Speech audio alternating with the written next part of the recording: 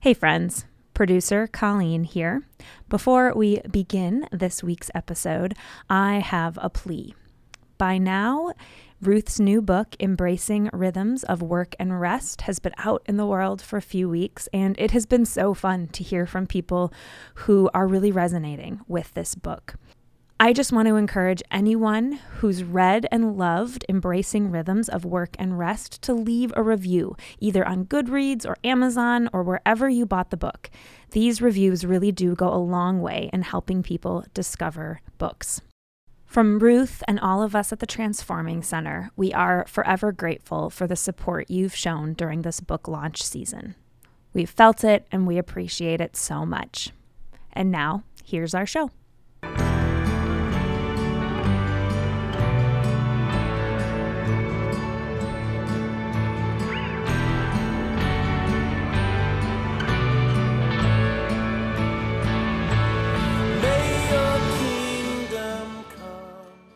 Hello and welcome to the Strengthening the Soul of Your Leadership podcast. I'm your host, Ruth Haley Barton, and this season we are talking about my new book, Embracing Rhythms of Work and Rest, From Sabbath to Sabbatical and Back Again.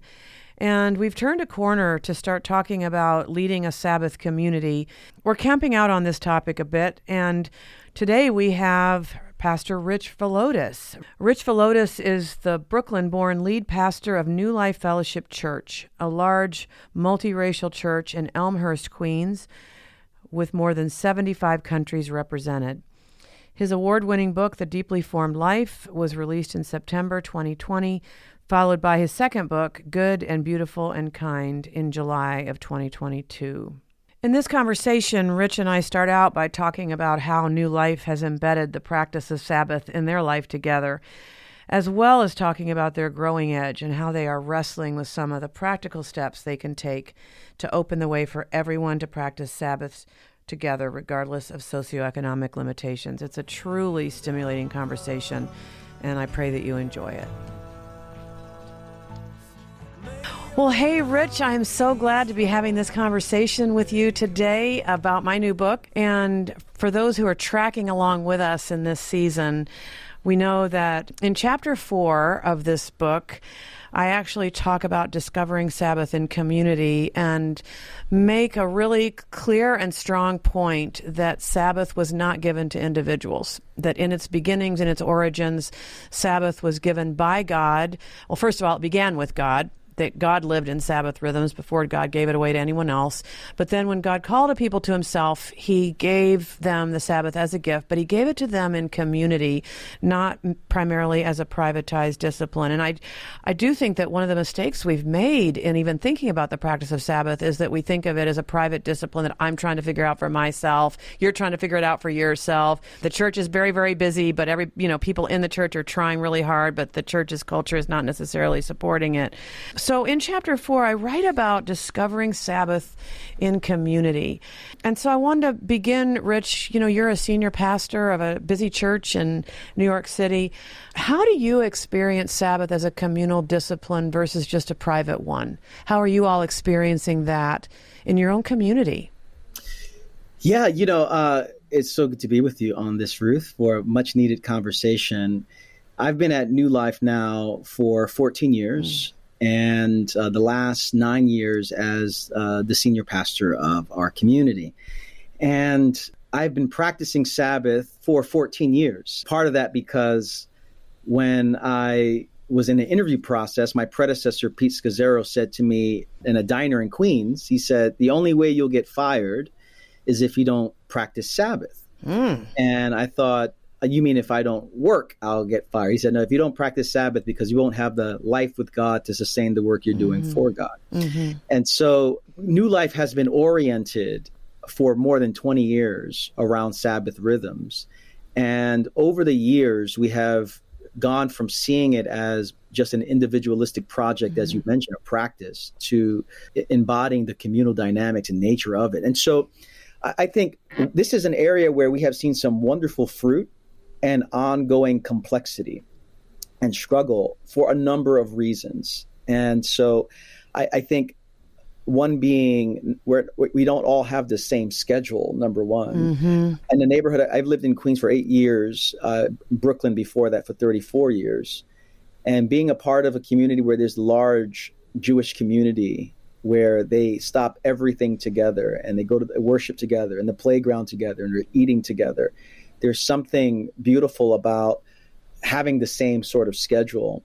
And so we've struggled along those lines, but I think we have seen the importance of it within our small groups, within our staff, within our elders, within our church as a whole, much fruit. And so I'm happy to go into some of the specifics of it, but it's been fruit and lots of frustration over the years. Yes, fruit and frustration. I love it. Yes. Say a little bit more about your context. I mean, I know a lot of people will be familiar with your church, but say a little bit more about your church and its context. Where you are, and kind of what's unique in terms of the challenges of Sabbath in your own setting. Yeah, so we are in a what National Geographic called the most diverse zip code in the world. So Elmhurst, Queens, a church that has 12 to 1,500 people as part of our community from all over the world, but not just all over the world. There is significant socioeconomic diversity within our community. And so the biggest challenge that we have in our context is very simply this. There are lots of people who want to rest. Lots of people who want to keep Sabbath, but they don't have the economic means to actually do that, which is why one of our, I think, growth areas that we're looking at in the next year, and we just had a conversation around this with some of our pastors, is how do we create a culture where everyone can rest? Yes. And part of that has to do with cultures of generosity, where we help each other rest. And then the larger realities of how do we work for a world in which people are paid fairly, where they can have a living wage, where it does become a possibility for them to rest. But for us, we have moved more and more in terms of thinking of how do we help other people rest. One of the challenges of our church is there have been a lot of people who have rested together, but not everyone because of that economic disparity. And so that's an area that I think we have not paid the kind of attention we've needed to. And we're sensing a clear invitation from God to help as many people as we can who want to rest to find the rest that they need. But it's a beautiful, very diverse community, and that economic diversity makes it very challenging to really embody the kind of rest that our souls long for. Well, Rich, I am really, really glad that you've just gotten into the deep end of the pool here about economics, because I tried to address this somewhat in my book, because there can be this sense that only people who are white-collar workers, or only people who are economically very secure, or who have an agency to be able to tell their boss, I can't work on Sundays, that only those people can practice Sabbath, and that if it's really going to become a practice that we all get to practice together, we are going to have to pay attention to these economic realities and even economic differences, and that if the church isn't going to be a part of the solution, then I don't know where the solution is going to come from, right? Absolutely right. And that has become this big shift for us. And as pastoring a church this diverse, I can't tell you how many times people have come up to me and say, Pastor Rich, I loved your sermon on Sabbath. Wow, what a vision. What life, what joy. But I'll never be able to do it. And not because I don't want it, but because I have 2 jobs. Yes. Or I have 3 jobs. Half of Queens is foreign born, lots of first-generation immigrants in our church, in our context here. If they don't work, they don't eat. That's right. And so we have had to really have larger conversations around what does it look like for us to have a space where everyone can rest, and when the Sabbath is given, and when we hear that everyone is resting, pets are resting, everybody's that's exactly right. It's a communal thing here. And a question that I've been asking myself as a pastor is, who's not able to rest in our church? And what would it look like to say yes to God's invitation to help people enter into that kind of space? So what are you coming up with in terms of what you as men, we could be jumping ahead of ourselves, except I'm so interested in what you're saying, because it's been a part of the underpinning of my own writing here is to try to grapple with this. Yeah. And I'll just say one thing about my own story with this, and that is that when I had an experience where when I was no longer on staff in a church, I went to church just as a normal person with my family, hoping that by being just a, quote, normal person in a church that I might be able to practice Sabbath, and then realized that the church's culture was not supporting it.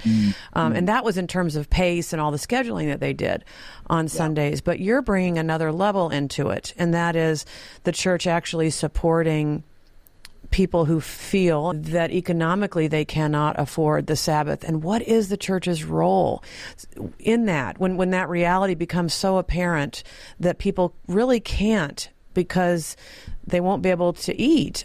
How does the church respond to that? How do you as a church, as you're starting to brainstorm this and identify this as a significant part of the issue, what are some of the ideas that you're considering as you think about this?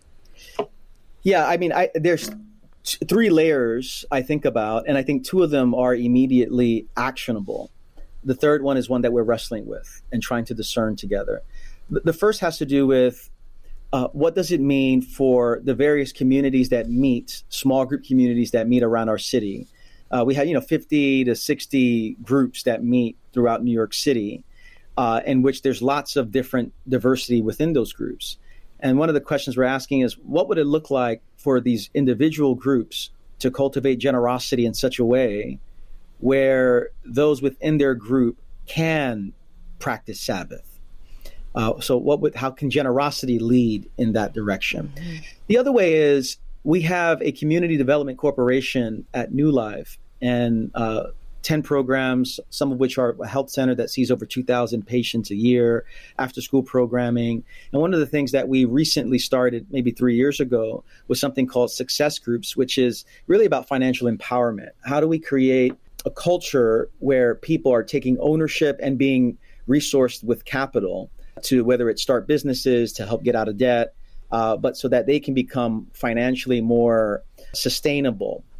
So that they can come out of whatever hole they're in or can live with a greater sense of sustainability for the sake of rest. And so there's a theological, at least when in my preaching and my teaching, to talk about economic empowerment is not simply about wanting to get a bigger car or a nicer house. It's also rooted in how do we help people get to a place of stability where they can experience rest, where they can experience freedom from the oppression of nonstop working, that if I don't work, I don't eat. Mm-hmm. The third layer has to do with what does it look like for us as a church to think in terms of policy. For example, one of the ways that we're involved in the life of our community with other churches is with regard to affordable housing. And we are moving in that direction, that we just don't want to offer ministries of mercy and compassion, but we want to offer ministries of justice as well, so that people don't have to move out of places that they've lived in their entire lives. And I think all these things are connected to rest in some form or fashion. Mm-hmm. But the first two, I think, are more actionable and easier to quantify and see fruit, whereas the larger one is not. We're talking about larger political entities and powers and principalities that are not as easy to say. Then it's easier to say to a small group leader, hey, why don't you take an offering for those who can't rest but want to rest, and see what we can do there. But I think those are the three layers that we are discerning and trying to put very clear action steps on, again, to create a culture of rest. Yeah.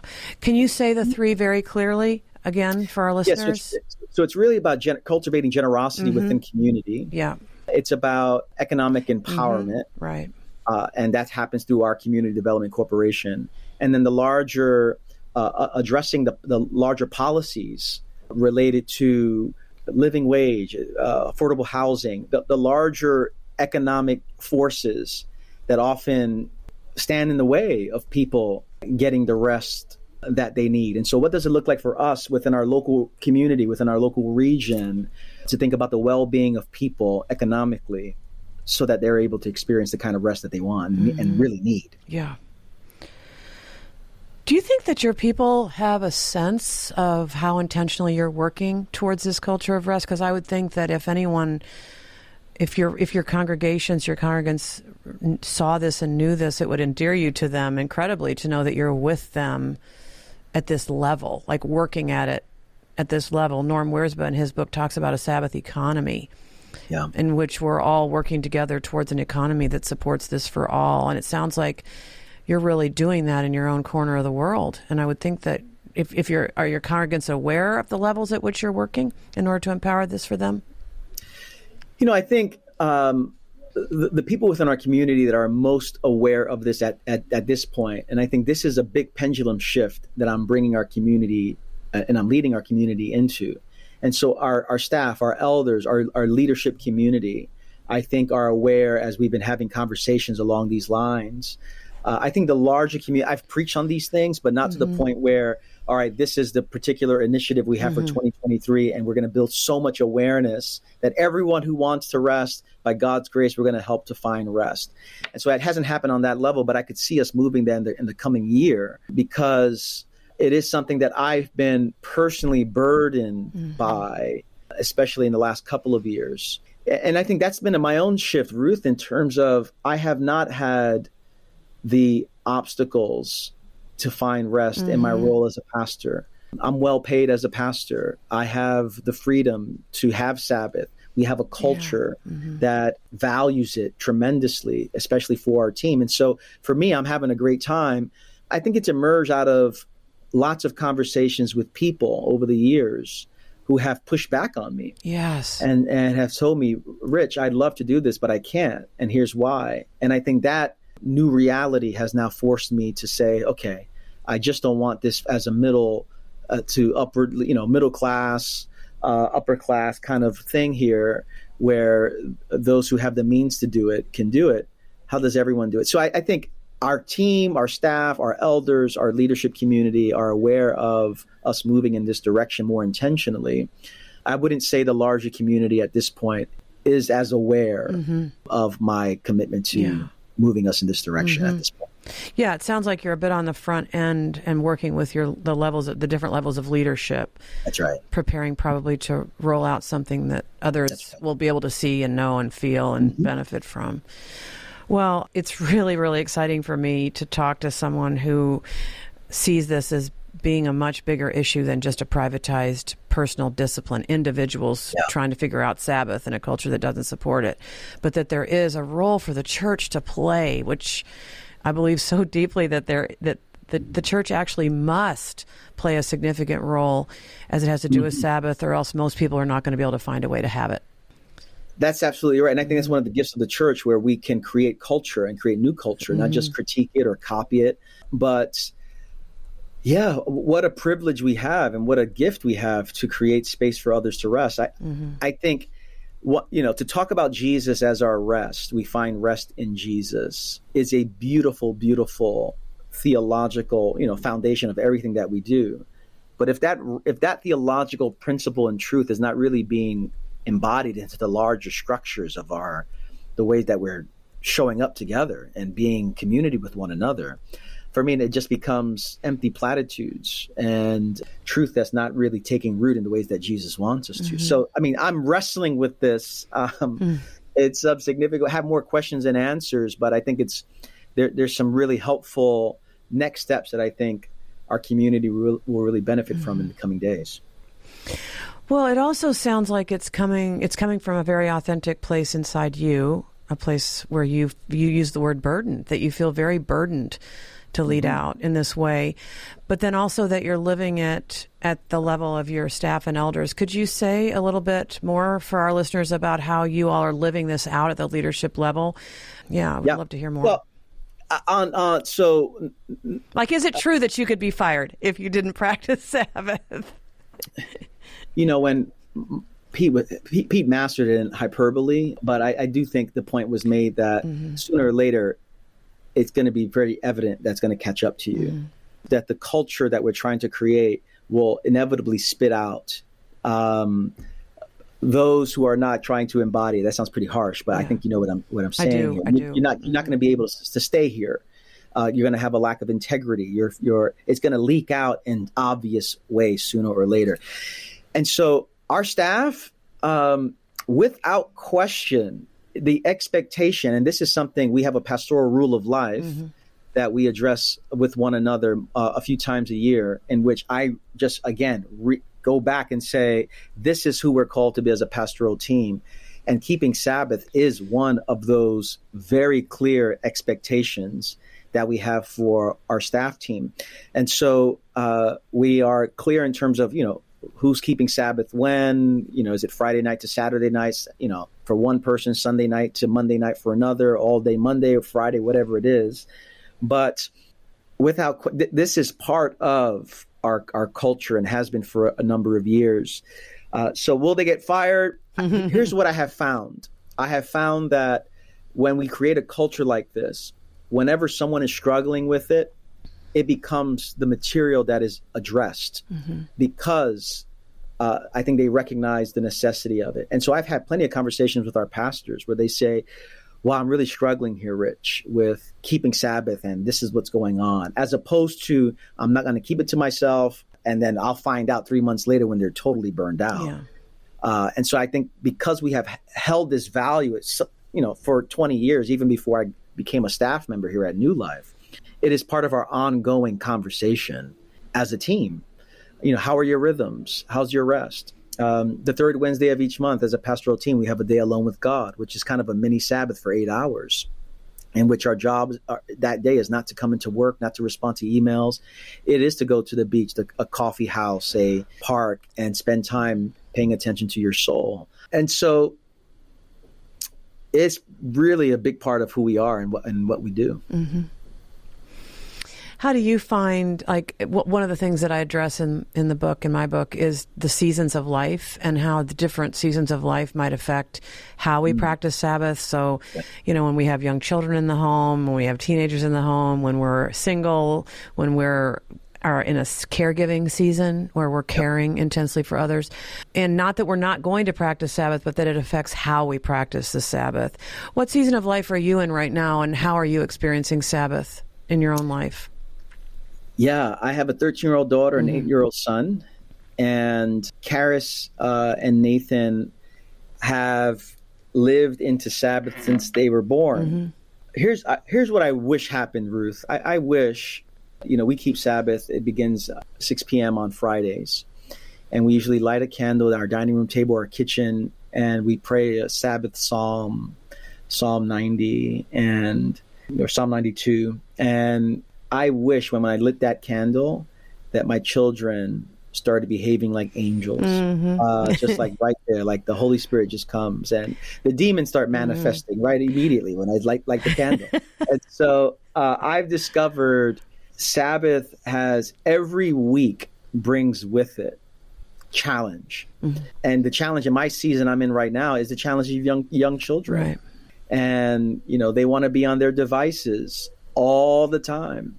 And so when I say, hey, we're going to take a break from our devices, I wish my children just said, you know what, Dad, that's a great idea. And we will be honoring God by being present to one another and present to God's presence. No, I don't hear that. I hear, why? I know you said I should do what's fun on the Sabbath. This is what's fun to me. And I'm going, what the?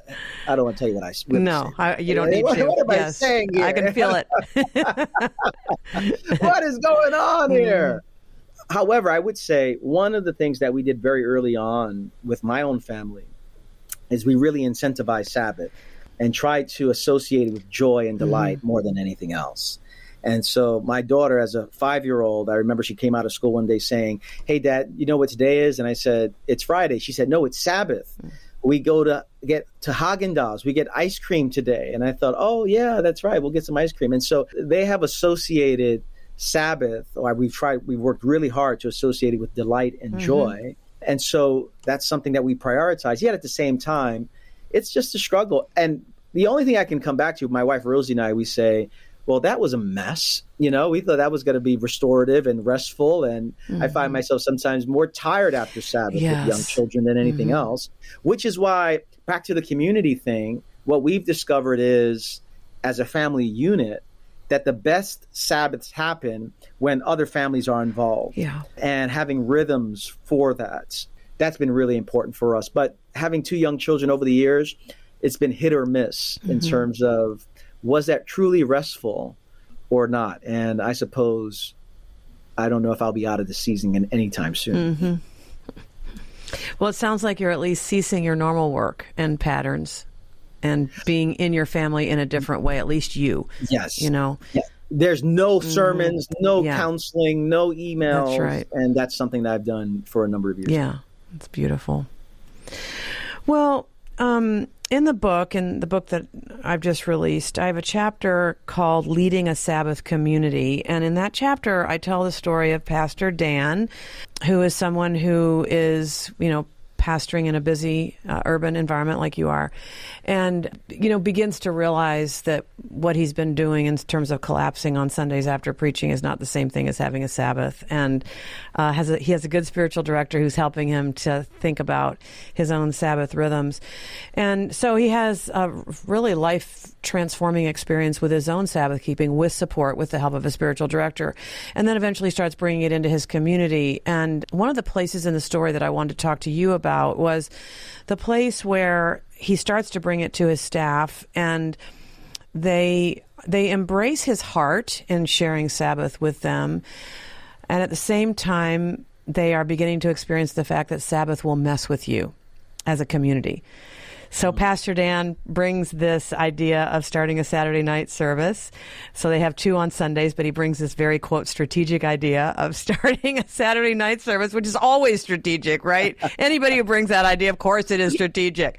Doesn't make it God's will, but it is strategic. Exactly. And so there's someone in the group who has enough courage to raise the question, well, what will this mean for our practice of Sabbath? Because they had already been starting to move in that direction. And so, it got a little tense because Pastor Dan had to acknowledge that there was a certain amount of ego in him that wanted to start this Saturday night service and show how successful he was. But eventually they tabled the conversation for a bit and continued to grow in their practice of Sabbath before revisiting it, just to be sure that they've got the Sabbath practice really embedded before they start adding things. And the point I make there, in terms of the process of becoming a Sabbath community, is that hopefully over time, whenever you bring up a new initiative or some sort of innovation, somebody in the room is going to bring up the question, how will this affect our sacred rhythms? How will this affect our ability to keep Sabbath? So I was wondering, have you ever experienced that kind of thing in your own life in leading a Sabbath community where there's been some initiative that seems like it's a good idea on some level, but you recognize that it may not fit in your desire and your commitment to Sabbath keeping in your community? I'd love to hear more from you about that. Yeah, I mean, we've had absolutely lots of seasons where we've had to wrestle with that. And very similar to what the example you just gave with Pastor Dan, we spend a lot of time at New Life equipping, teaching, workshops, seminars, and we used to have a lot of them on Saturdays. And, lots of folks work full-time jobs, and Saturday becomes an opportunity for them to come in. And we realized, at least I realized this, I remember 2014, 2015, I had become the pastor in 2013. And I wanted to, again, make my mark. Us pastors have lots of similarities here in terms of our strategies and such. And I wanted to just equip. And, I'm leading this flock now. And I do thank God for those people in our church, and I have a few of them, who say, but Rich, what about the Sabbath? What about the resting here? And so that has been, we have made some significant adjustments in terms of what happens on Saturdays in particular. Yes, good. And for us, one of the words that I have a love-hate relationship with that I think is quite pervasive within our community is the word limits. What does it mean to embrace our limits? I have a love-hate relationship with limits because I want to transcend every limit that's before me. Yet at the same time, I recognize I'm called to embrace them. That it might have been Origen who said something along the lines of one of the violations in the garden sin was manifested in this way. They went beyond their limit, Adam and Eve. And whenever we go beyond our limits, we enter into Satan's territories, that kind of language there.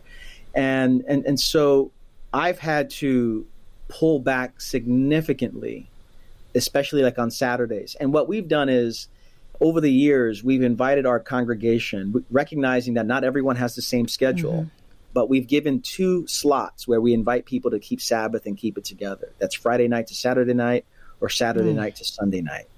And that's kind of language we've used in different contexts to say, if we're going to do this as a community, that doesn't mean you can't do it on Monday because you might have to work on Saturday or Sunday. But using that kind of language has been helpful for us to be on the same page. But I think this is language that the language of limits and Sabbath is one that we're running up against on a regular basis, which on some level is a good thing. And on others is very frustrating for me because I do want to move the ball forward. I do want to move faster than we do. And yet I have experiences when I've done that it's actually caused more harm than anything. So I think that is every pastor's temptation and one that I'm fully acquainted with. Yeah. How is God meeting you in that struggle? Do you have a sense of it? Where is God for you in the midst of that struggle? Which is it's very well stated, and I agree with you that almost probably all pastors struggle right there. I think for me, what it does for me is it helps me go back to the fundamental questions of my own identity. Who am I? Am I what I produce? Am I how I lead? Am I the good sermons I preach? Am I the size of, is my identity rooted in the size of our church? I think those questions are ones that come up on a regular basis for me. It's very easy for me to find my identity in so many other things, which is why, Jesus' story of his baptism and then the temptation in the wilderness is kind of like my pastoral life verse. Am I going to live according to the message that I'm God's beloved, or am I going to try to prove my identity through greater programs and greater achievements? And so I think the limits conversation on a regular basis calls me back to the center of my own striving. That's how God has come to me. And am I going to rest in that truth that I'm loved by God, or am I going to, once again, try to prove that I'm the right pastor for this church? And I can't say I do it right all the time, but I think that's what's emerging in me on a regular basis. So it sounds like God is meeting you with really penetrating questions then in that struggle. I mean, those are the deepest kinds of questions we could be asking, right? Exactly right. Rich, who are you? Where is your identity rooted in? That's right. That's what comes to the surface, at least in my life, when I'm rubbing against these limits that often Sabbath imposes in a good way on me. Yeah. Well, it takes courage to be present to those kinds of questions. So hats off to you that you're at least able to stay present and willing to stay present. Doesn't mean I'm always living it. I know, but at least you're staying present and you can hear the question. Some people are living at such a pace they're not even hearing that question. So, and it is the right question. Well, a bit of language that I introduce in this book is the language of becoming a Sabbath community or leading a Sabbath community. Would you consider your church to be a Sabbath community then? It sounds like it by all definitions that I would think of. I would say yes, but I would say there's kind of gradations to it. And a Sabbath community insofar that this is a theological value that's embraced and proclaimed and preached. It's something that's taught on a regular basis. It's a way that we're organizing our congregation and our leadership around the principle and the practice of it. My only hesitation with saying that is not nearly as pervasive as I want it to be. Like from our staff, from our elders, from our leadership community, I have expectations, and we have expectations of those. Think about those concentric circles, those groups of people there.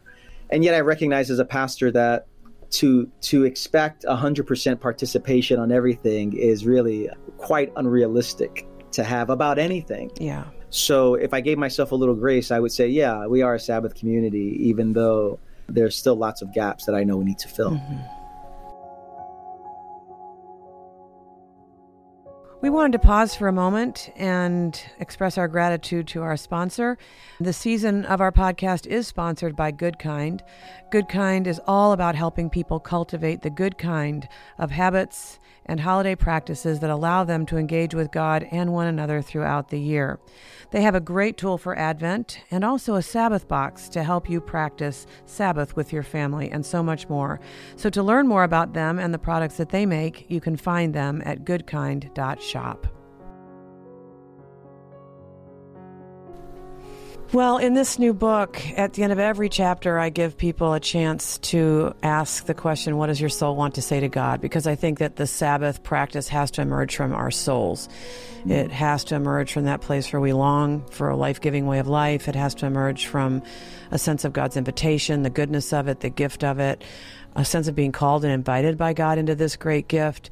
I really don't want to be a part of seeing Sabbath as an ought or a should. I want to see it coming from that deeper place. And so with each of my guests, we've asked each other the question, what does your soul want to say to God? What's been stirred in your soul within this conversation? And so, Rich, I'm going to ask you that question. You can kick the question to me if you want to, but as we conclude this conversation, and thank you so much for such an honest and practical conversation, I really appreciate it. What's stirring in your soul as we conclude this conversation? What is your soul wanting to say to God in this context? Yeah. Practicing Sabbath for 14 years has brought about, I think, lots of wonderful fruit in my life. And I can't imagine myself leading without it. I can't imagine the state of my family without it.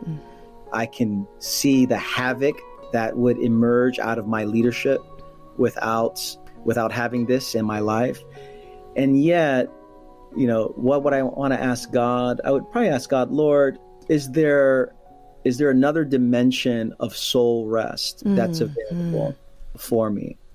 I know what it's like to stop my work. I know what it's like to put pause on sermon prep and emails and counseling and strategizing and all that. I'm pretty good at that, actually. But Lord, is there a way that you can lead me into not just resisting work, but actually finding rest, true rest for my soul and for my body? And I think just because I stopped the work doesn't mean that there's something deeper in me that's wondering about my achievements and my accomplishments and such and who I am. So yeah, I'm asking God, Lord, is there a deeper rest that you have for me, that the Sabbath can be expressed as I am practicing Sabbath with my family? That's something that comes to mind. I'm curious, Ruth, what you would ask, but that's what's on my soul. I know how to stop the work, but stopping work does not necessarily mean rest. Yes. That is a beautiful knowing. And as God brings you to mind, I'm going to pray for you in that, because it's a beautiful question. A couple things that I'm stirred by. One is just the vision that you've expressed for how you want to see your church continue to lead out and to lead in helping people find rest through cultivating generosity among your congregants so that they help one another with this, getting involved in economic issues, and even getting involved in the policies that affect whether or not people economically can actually make this choice. And I think what's stirring for me, and it's more than just an idea, it's that I think about Moses when I hear what you say, that the practice of Sabbath came in and through the senior anointed leader to the Israelites, working at these levels. We know that in the Old Testament, Moses' leadership was very much working at all these kinds of levels. And it just stirred in me just a sense of you as being a little bit like Moses in that regard, seeking to do more than just have a great idea, but actually getting in the trenches with people and helping them the way that he did. So I was very stirred by that, and I know that I'll reflect on that.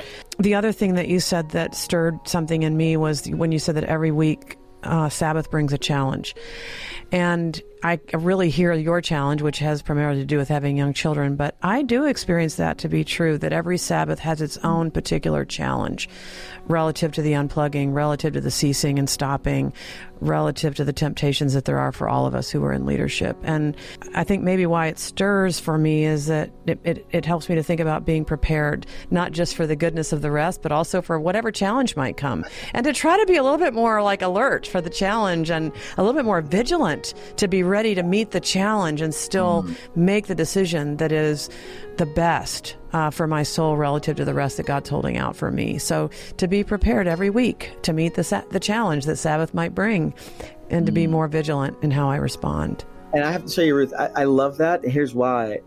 We talk a lot about preparing for Sabbath and, what do we need to do so that we can enter into that? And I'll tell you what, I have not prepared my heart for what you just mentioned there. So it's like, all right, let's prepare to make sure there's no dishes or we want to get rid of the laundry so we don't have to think about it. But preparing my heart for the actual resistance. Yes. That's really, really insightful.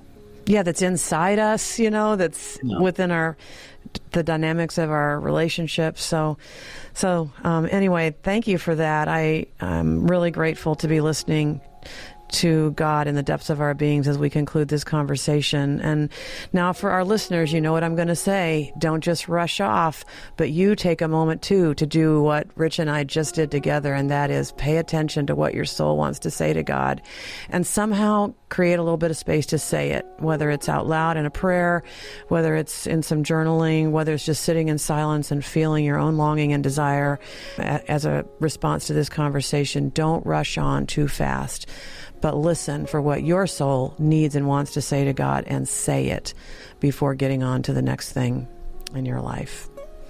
Thank you, Rich, for a very meaningful conversation, and the Lord bless you in your Sabbath practice. Thank you so much. So good to be with you. Thank you.